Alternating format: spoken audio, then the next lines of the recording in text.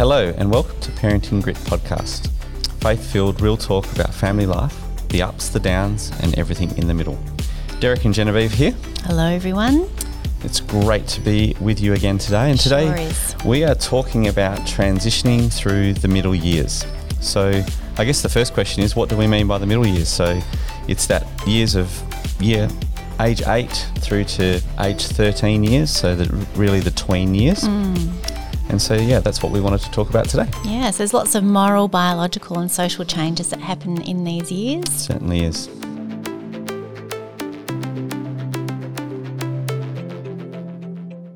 And yes, our children keep growing and changing, and we as parents need to grow and change with them. Yeah, and I think keeping that before us as parents, that, we don't arrive at the perfect parenting place and get some lovely badge saying you are perfect parents. In fact, we haven't received our badge yet, have we, babe? Not at all. No. So it's a continuing change. Just as our kids grow, we grow as parents as well. And these years see the next phase of transition from dependence on parents to self-reliance of adulthood, which is the end game, isn't it? Having very responsible adults in our world. Yep. And after that first life crisis that we learnt about in the toddlerhood phase, where toddlers begin to realise that they are separate from their parents, this is the next phase in transitioning away from that parental dependence into adulthood. So this phase of childhood sees a greater understanding of the differences between self and peers and the growing influence of the peer group. This is where they get that real awareness of their differences and how they fit into their world. Yes, so peer group pressure does start to become a bit of an issue. So family identity and culture and family time become all the more important in helping our children know who they are and whose they are. Revisiting those questions of, what does our family stand for, and looking at where and with whom our family and our children are choosing to spend their time. It's really key to forming family identity and the identity of our children. Absolutely. So it needs, again, to be an ongoing discussion with our children about who we are as a family and who they are in our family and who they are in their world and their friendship groups as well. Yeah, a real transitional phase. Sure is. So we've found that community is key here. So there's the old saying, we become the company we keep. And this is a big part of the foundation of family at this time. So understanding that the community that and the people that you are with and around can be really key to helping your children transition through this phase. So being a part of a church community for us has been really important, and encouraging and requiring, I guess, for a while, regular attendance. Yeah.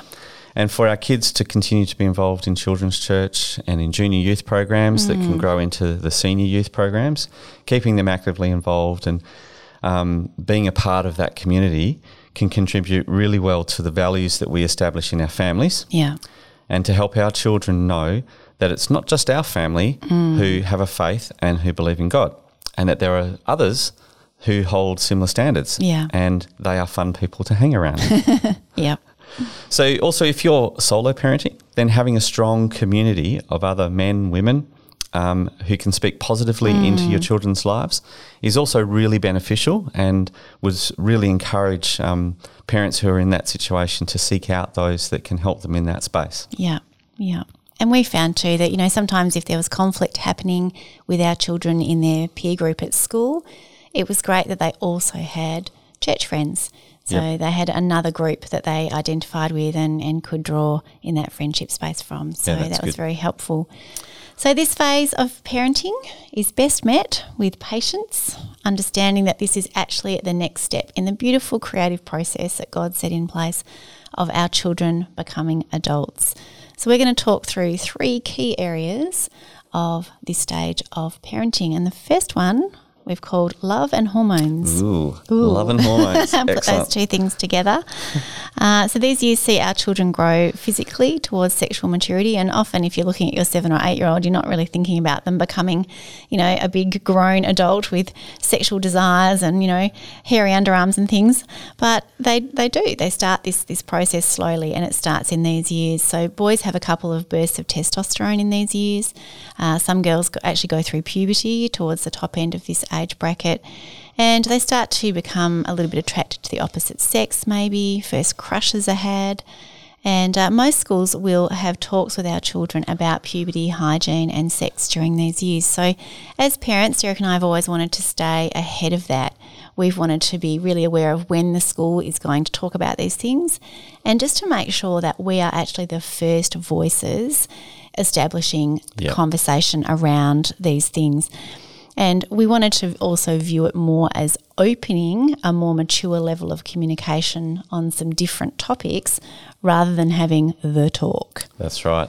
And I think, in thinking about today's podcast, thinking back to my parents who really did treat it as the talk, and I remember it being highly awkward and something that didn't want to repeat because it was so awkward. And I think the key here is to try and, as Genevieve said, opening this up to a much easier conversation that is not just one conversation, it could be multiple conversations, and allowing your kids the opportunity to bring thoughts and concerns or things that they've heard from school and bring them to you. You want to open up these lines of communication to give them the freedom and the comfort and the security to come and talk to you, knowing that mum and dad aren't going to be weird about it. Yeah. So, that means as parents we work on ourselves and our own emotions around this, ready to have just a peaceful, calm, open conversation. And our children have revisited things they've heard or questions they've had with each of us over the years. And I'm glad that they feel safe to do that. Yeah, and it's an ongoing conversation, for sure. For sure. One of the other things that is great in this age is becoming more aware of your children's love languages, because I think around 5 or 6 you can start to glean, but it's a great idea sort of somewhere between sort of 8 to 12 to revisit doing the quiz. It's an online one you can do, Gary Chapman's Love Languages of Children. I'll pop a link to that in our Facebook resources, and beginning to discuss, quite robustly, how do you receive love? How do you give love?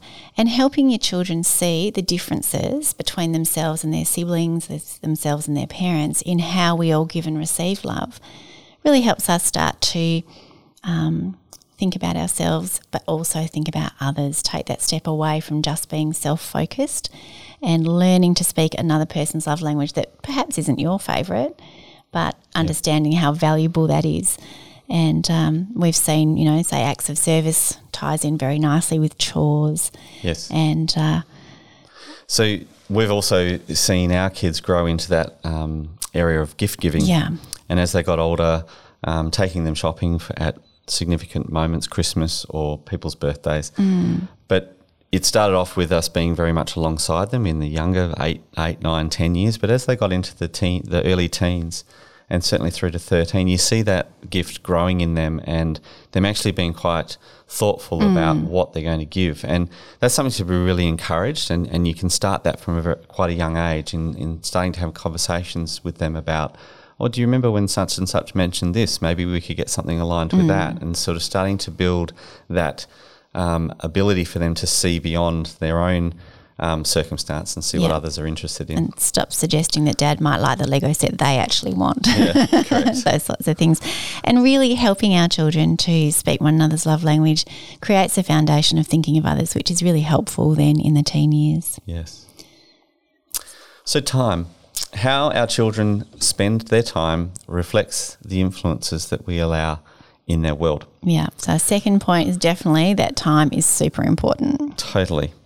So one-on-one time with each parent, if possible, is key to helping children to develop a sense of who they are and how they relate to both of their parents. And I think sometimes we're very good in our parenting to be doing things as an all-in family, but taking time in your everyday to enable parents singularly to be involved with your kids' lives and doing something that is meaningful to each of them just as a one-on-one is really important. And particularly dads, encourage you in this with your daughters, taking them out and actually demonstrating to them on a one-on-one scenario what a date can look like. Yeah. Yeah. Before they get to a point where they're actually going on a date later as they've grown up a bit more, can be really important because you can set the scene, just simple things, and giving them an insight into what it is that my dad does, and so maybe that's what I can expect from someone who... How you'd like to be treated. You're treated in the future, for sure. And I think too, quite naturally in families you find that perhaps you spend more time with one child or another, and it's really then good to be intentional about spending time perhaps with the children that you spend less time with. Yeah. And, in our family, I find at the moment I spend time with my daughter because we enjoy similar things, and I spend time with our youngest because I'm still driving him everywhere. So I have to be really more intentional about seeking out our middle child, who's our eldest son, and he drives himself now, so I don't have to do that. But it's nice, and it's usually around food, I'll have to admit. Yes. But hey, can I take you out for a coffee and a donut? And seldom is met with no. And the reality is that's when some of the best conversations occur. Exactly. Yeah. So time is so important, and one of the ways that we spend time beautifully together as families is planning family holidays and events. That's where memories are made, values are reinforced, a sense of belonging and family culture, and that really acts as a buffer against an increasing awareness of the world around the children at these ages, where they start to realise what's going on in the world through current affairs, what happens in other families, and what other values that might be held by others that are in opposition to what you believe as a family. Yeah. And so my encouragement to all you dads is sometimes we can be a little bit reluctant sometimes to step out and start planning some of those sorts of things like family holidays or events. And we have spoken about this also in previous podcasts about the way that we've handled that in our own family and prioritise that. But again, just as an encouragement today to all the dads, just step into that space and be proactive and lead from the front with regards to planning those significant times when holidays can be had. So good. So we see an increase in this age category too with time with friends, birthday parties, sporting teams, invitations for perhaps sleepovers and things. And then also time on screens can perhaps increase. And, both of those things can be really beautiful and really educational kind of experiences, or they can actually be cause for conflict. And I'm sure we've all had moments where we've, confiscated screens or denied that, hanging out with friend moment as a punishment in these years. But we really do need as parents to be intentional about where our kids spend their time, and to see it as really important that we allow healthy time with friends and healthy time on screens.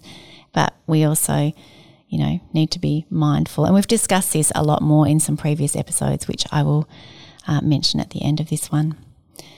So finally, our third point, and one that's perhaps a little challenging for us as parents, is in these years it's important for us to transition from a very authority-focused style of parenting to an influence style of parenting. And what I mean by that is we step away from sort of face-to-face instruction and teaching and more of a getting alongside coaching. Yep.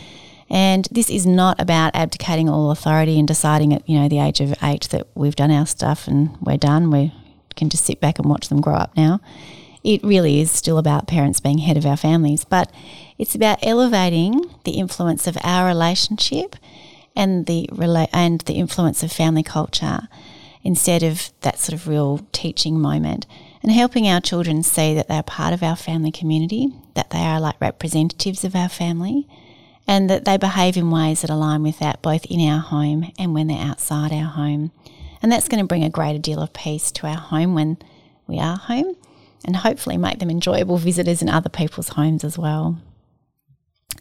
So this is quite a challenge for us as parents, because we need to make sure that the character and integrity of our influence is what we want to see growing in our children. Yep.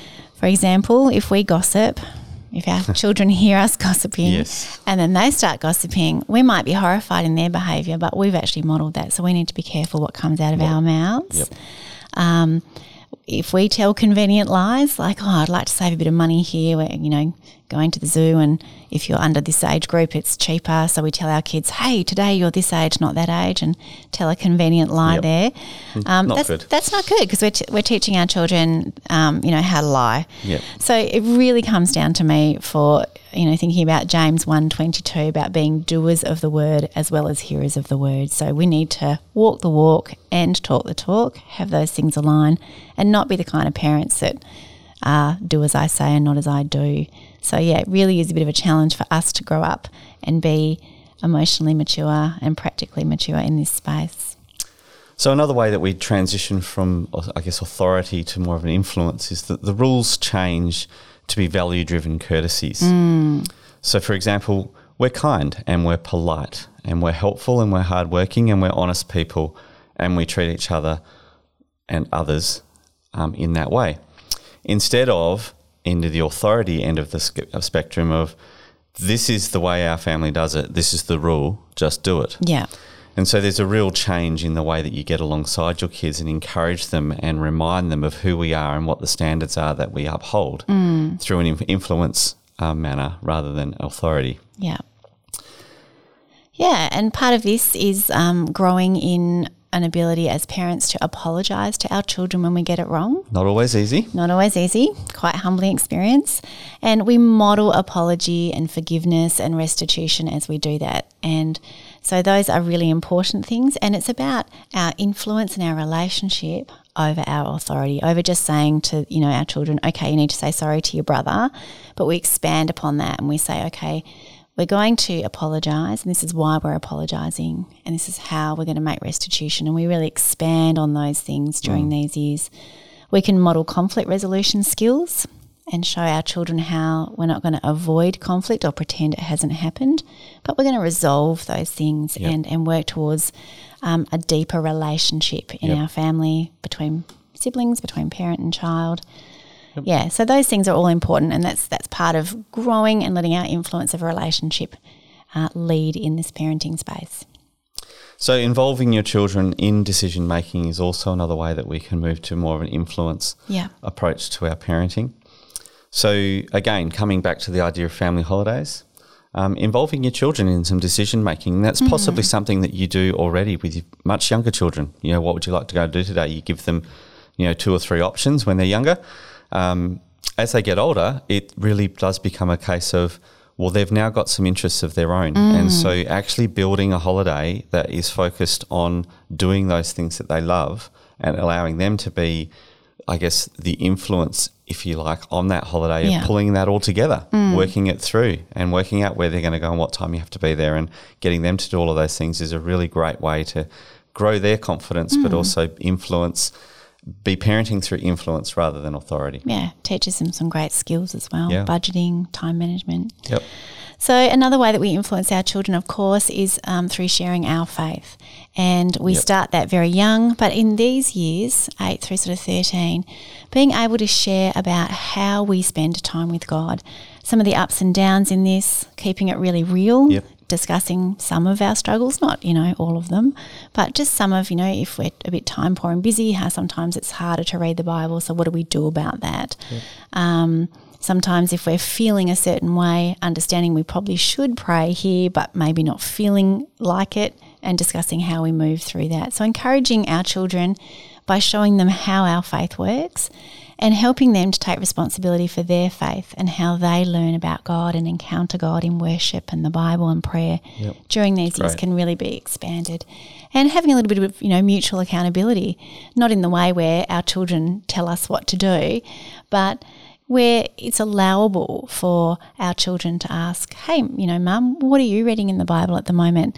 And, if you're not, be honest and go, I'm not really specifically reading much at the moment. What are you reading? Maybe we could read something together. Or actually, I do need to revisit that. I think I'm going to read the book of whatever next. And so just, helping each other grow in our faith, keeping that influence of relationship and relationship with God really important. And some great conversations can be had over the meal table or just casually over the, as you're getting ready in the morning about those sorts of aspects and what it is that you're finding interesting that you are reading or in devotion time. So we really hope that this has been helpful, and we would encourage you to listen to some previous episodes on Parenting Grit, one on 10 tech tips with Jason and Emma Schroeder, and another one which was entitled 10 Keys for Raising Under 10s with Jason Schroeder. Yeah, they're both great in this middle years. They are indeed, and so encourage you to revisit those, and Genevieve will put those on a link after this podcast. Sure will. And let's remember these largely primary school years can be some of the most delightful and steady family years, and these years prepare our children to be more responsible and enjoyable teens.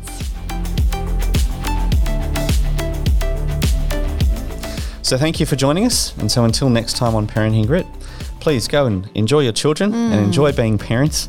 And let's make parenting as much fun as we can.